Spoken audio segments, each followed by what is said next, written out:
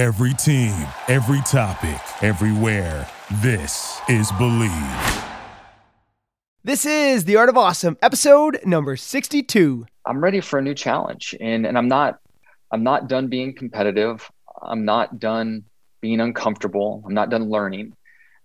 So I'm going back to the thing that I wanted to do when I was 8 or 10 years old now. Hit it! That's what I'm talking about. Wait! Okay, now, from the beginning. Hit it, boys. Welcome to The Art of Awesome. My name is Nick Troutman, and I'm a professional athlete, entrepreneur, family man, and adventure seeker. My goal is to share with you stories, knowledge, and inspiration as we continue on the journey together, searching for that secret sauce to producing awesome results in everyday life. Thanks for spending some time with me today, and let's get to it.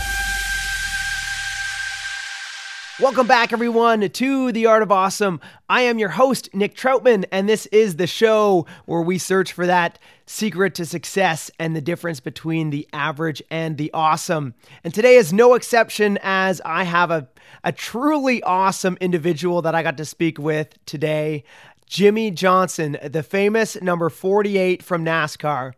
If you guys know the legendary Jimmie Johnson, no introduction needs to be made, but if you are unfamiliar for some reason, maybe you've been living under a rock and you don't know the history of Jimmie Johnson, he's one of the most winningest careers of all NASCAR history. He has won 7 titles of NASCAR Cup Series championships, which puts him one of 3 only between him, Richard Petty, and Dale Earnhardt, as those 3 are the only people in history to have ever won 7 Series Cup championships, though Jimmie has done something that no one has ever done before, and that was to win 5 consecutive championships. There was an interview actually on Success Magazine where Jeff Gordon, another famous NASCAR driver, talks about how Jimmie winning 5 consecutive series titles is, arguably one of the greatest feats of athleticism of all time, because the way that NASCAR is constantly restructuring their point series, they are making it very difficult for people to win time and time again. And so for the fact that Jimmie was able to win 5 in a row really is just incredible. Though beyond all of his accolades, Jimmie is a very humble and down-to-earth person. And along with his wife, Chandra, back in 2006, they actually started their own foundation called the Johnson Foundation. And they have donated millions of dollars to children, families, and communities in need. So a very humble, down-to-earth, and giving individual. And I had just the pleasure to hang out with Jimmie in person about 1.5 years ago in Bentonville. We got to ride some bikes together. It was super cool, and very stoked and honored that he was able to take time out of his busy schedule to join us for a couple quick questions on The Art of Awesome. Though before we jump right into it, I just want to take a brief moment to talk about our newest sponsor, eBay. Whether rare dead stock or the latest release, find the exact shoe you're looking for. As the original sneaker marketplace, eBay is the place to go to cop the pair you've been eyeing. With eBay's authenticity guarantee, your sneakers are meticulously inspected by independent professional authenticators. A team of experienced sneaker authenticators verify the box, logo, stitching, and dozens of other inspection points. Each sneaker also receives an authenticity guarantee tag that includes a digital stamp of authenticity. And it also protects the seller with a verified return process. And for sneaker sellers out there, eBay has eliminated selling fees on sneakers $100 plus, making it free to sell or flip your collection. So go to ebay.com/sneakers today. eBay, the world's best destination for discovering great value and unique selection. Let's go ahead and jump right into it. Here is Jimmie Johnson. First off, Jimmie, I just want to say, because I'm just going to kind of roll right into this as we're recording, but thank you so much for taking time out of your busy schedule and joining us here on the Art of Awesome podcast. Appreciate it, man. I know it's taken us a while to get dialed in, but I'm glad to be on. Cool. Well, thank you. So as we kind of got to hang out a little bit in Bentonville, I guess it was probably 1.5 years ago. And I got to learn a little bit, about you and just, rad dude that you are. But I've also just been researching you online and kind of just getting to know a little bit more of your story. And there's couple things that I found very intriguing. And it seems like the average career in NASCAR is 3.7 years. And your career has been 20 years plus. You've won 7 NASCAR Cup Series championships, 5 of which were consecutive and has never been done. You've got one of the winningest careers of all time. And for me, and what I think most people, they'd be proud to kind of retire after a career like that. But at 44, you're taking it upon yourself to reinvent yourself and now move into IndyCar racing and street car racing. So where did that idea come from? It really was what my dreams were when I was a kid. Growing up in Southern California, I knew what NASCAR was, but it wasn't that close to us. IndyCar racing was. And these sports cars that I've had a chance to drive here recently, they were around. Some of my heroes from off-road racing is, it's a form of racing that I came up through. Rick Mears and Roger Mears were off-road racers that made it to IndyCar. Robbie Gordon's another name from off-road to IndyCar. So, that was the prize for me as a kid. And my opportunities led me to NASCAR, and I'm so thankful they did. I mean, clearly, it was the right place for me to be with my skill set and my opportunities. But now, I'm at a point where after 20 plus years of doing that, I'm ready for a new challenge. And I'm not done being competitive. I'm not done being uncomfortable. I'm not done learning.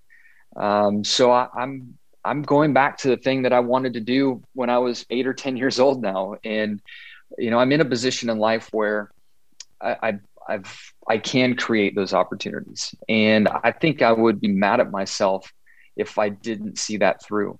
And it's I've got a long road ahead of myself, especially to get to a point where I can be competitive for a win.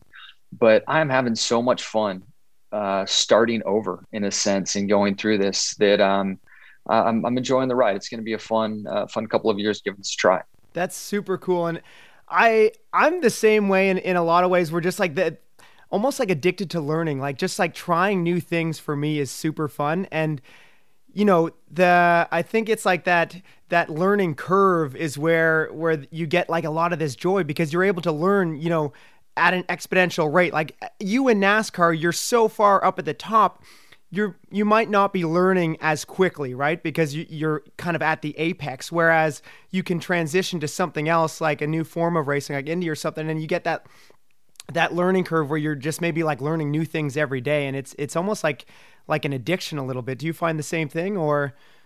Totally do. Yeah, you're spot on. And I've just got to be real with myself that I'm only 45. Like I still want to work. I still need to do things. I probably don't have to work financially. I've been very fortunate there, but am I going to try to go be a businessman? No, I'm going to lose all my money doing that. Like I don't have any experience really doing that. Yeah. So I like to scare myself. I like my adrenaline flowing. I like to drive vehicles. So, for me, I guess it is a bit surprising that I went from the top level of sedan racing with NASCAR now to the top level of Formula racing in America with IndyCar. There's some other steps down below that make more sense, but again, this childhood dream and an opportunity in front of me that I had to take. Yeah, that's amazing. And a lot of people talk about how, and I think that there's, great respect and appreciation for kind of like niching down and focusing down in one area. But I think that there's also huge advantage to being well-rounded and having just tons of different experience as well. Where do you think, or what do you think are some of the biggest advantages that you have going into IndyCar racing with your off-road racing when you were young, and then your great history of racing with NASCAR, that like all that experience combined going into Indy? Do you think that there are some advantages that maybe you might have with that under your belt versus some of the other IndyCar racers? Yeah, I mean, I found, my transition from off-road to stock cars, it took a while before my off-road experience had a home to shine in the stock car. So I feel like, it's going to kind of be similar to that now, that the foundation of driving an Indy car is just so different that I need to get that part right. and then those fine little details in the end, I think my stock car background will come in and be helpful. But, being older and more life experiences, I think really have me in the right headspace for this journey. And, I've dealt with a lot of ups and downs along the way. So when I compare myself to where other rookies are starting a career, I do feel like, that part in life experiences are really going to give me a leg up. That's amazing. So we're talking about rookies here. This is technically your rookie year in the Indy Series for 2021. What do you think would be maybe one of your biggest obstacles, ahead in the Indy Series? And there's so many, it's hard to pick one, but ultimately the lack of practice time because of COVID, because of the expense to race these days. All forms of racing and all race teams are trying to limit on-track time. So that's on a race weekend. That's also private test sessions that take place. So when I was a rookie in NASCAR, there was one year we went to 22 test sessions that were 2-day test sessions. So 44 additional days in the car, in addition to the 38 races that I was running. Wow. But that was 15 years ago. This year, I've had 4 days in the car. I get one more before the season starts, and then I get an additional 6th day during the season at some point. That's it. Wow. So, and I've only seen two of the 13 tracks that I'm going to compete at. So there's the lack of seat time is really going to be a hindrance for me getting in the fray with these guys. Yeah. And correct me if I'm wrong, but the series itself is like half the races as well. So overall, it's just a lot less in-car time than in NASCAR. True. Yeah, that was something that I was really interested in, trying to reduce my schedule somewhat compared to NASCAR. What's been wild is trying to learn these cars. I've had to drive Formula 3 cars. I've also been a part of an IMSA program and ran in the Rolex 24 where we finished second. So I feel like I might be busier now than I was in a full 38 race cup schedule, but I know there's some gaps coming soon and some weekends off. That's cool. I've also been just seeing on your social media and stuff too, where you're doing the virtual racing. Like it, did you do that with NASCAR as well? Is this kind of like a new technology that you guys are doing more, or is it mainly just because of the expense of the Indy Series, or kind of explain that whole thing behind the virtual racing? Yeah, it's a little of everything. I mean, I know the driver in the 24 car that Jeff Gordon used to drive is a guy named William Byron. William cut his teeth being a sim racer and then got his shot at Hendrick Motorsports and took over that ride 2 years ago. So there is a pathway now for kids that maybe don't grow up in racing, but enjoy it and learn what they need to in sim. I only did it because the lockdown happened and we weren't at the real racetrack and we were trying to keep partners happy, that I got into the sim side. It is much different than real life. The car dynamics are hard to replicate, but the visual aspect is spot on. So you take all of that, and then there's an additional level or layer that's out there where the manufacturers have the true and proper car data built in with the visual effects that take place. And they have these huge rooms that are these big virtual simulators that we get to drive. So I've used them some in NASCAR, but in the sports car, IndyCar side of life, they're much more advanced and a big part of kind of the weekly prep leading into each race. That's amazing.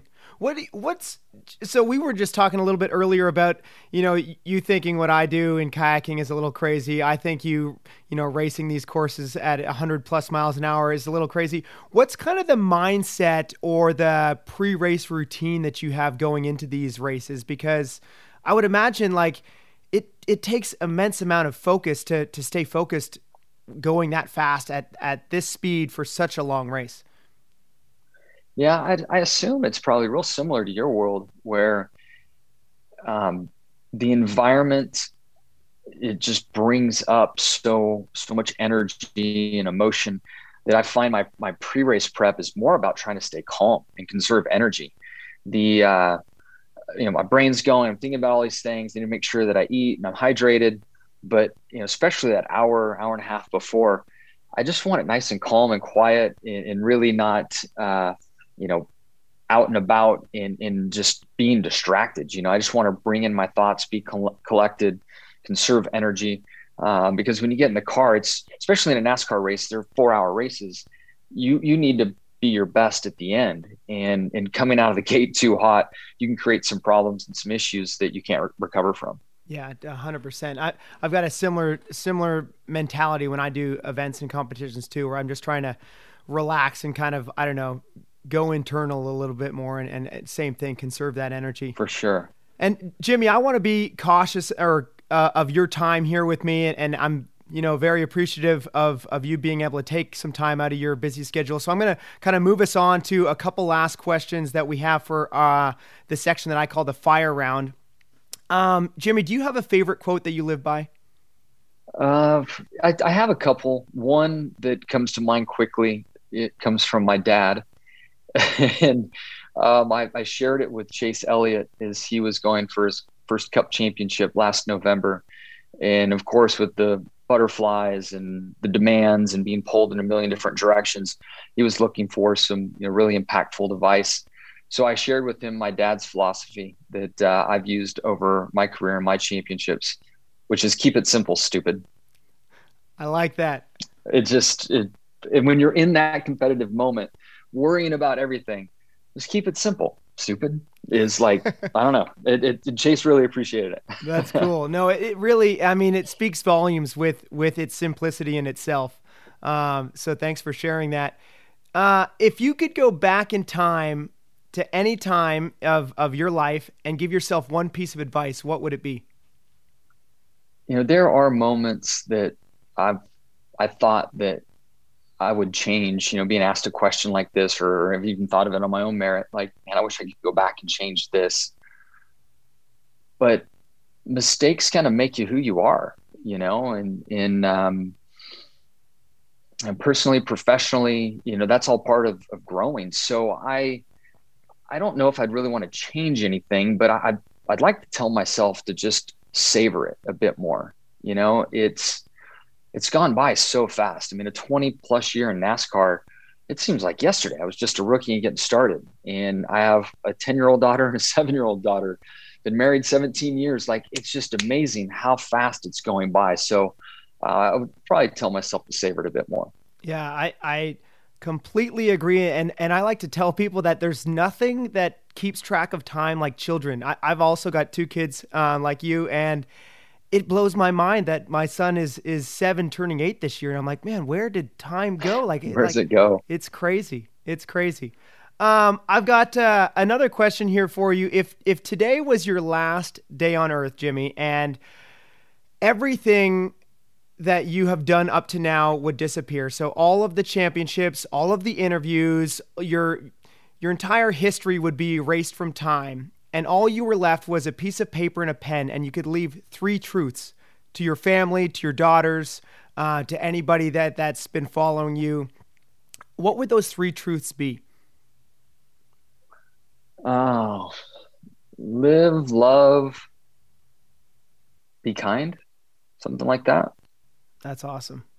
Very cool. Very cool. Well, Jimmie, thank you so very much again for joining me. This has just been incredible, and I very much look forward to getting back together with you in person sometime, and I hope that we can connect in Charlotte, hopefully, and take you down the whitewater course, get you in a boat. I think it'd be super rad. And I wish you the best of luck with the IndyCar series this year, and I'll be paying close attention to it. And yeah, I hope to see you on the podium and at least smiling out there and enjoying yourself. So thank you so very much. I appreciate it, buddy. The last question before we sign off is, what is your definition of awesome? Man, I use that word a lot. So it could be from, I've even modified it into awesomeness in certain texts that I send out. I guess it would be, to generalize, would be that, something that I do or experience myself or with others that makes you feel like a kid. I love that. I love that. There's nothing better than that feeling. And I think that sometimes we forget about it. And then as adults, we get a glimmer of it again and we're like, oh my gosh. And you just like fall in love all over Totally. again. And it's just, to chase that childhood joy is something special for sure. So anyway, thank you so much for your time, Jimmie. Thanks, buddy. And you have a great day. Well, that's our interview with Jimmie. Again, very appreciative for the time he was able to spend with us, for the questions and just his wealth of knowledge and experience, and again, wish him great success as he goes into his rookie year in the IndyCar series. Thank you all so very much for listening, for joining us, and I hope you were able to appreciate and get some value out of this interview. I sure did. And if you did, please, if you guys could share this out with one person. I'm just asking to share it with one person. Help us spread the message, help us spread the word, and build our community and collective together as a whole. And if you haven't already, please go ahead and hit subscribe, as then you can stay up to date and in tune with our latest episodes. As Mondays, like today, we have our deep dive interviews, and Fridays, we've got our shorter format, bite-sized pieces of content called our Friday Fire. So anyway, if you haven't, please go ahead and hit subscribe. Thank you guys so much. I'm Nick Troutman, signing off, wishing you all an awesome day. Cheers. Thank you for listening to Believe. You can show support to your host by subscribing to the show and giving us a 5-star rating on your preferred platform. Check us out at Believe.com and search for BLEAV on YouTube.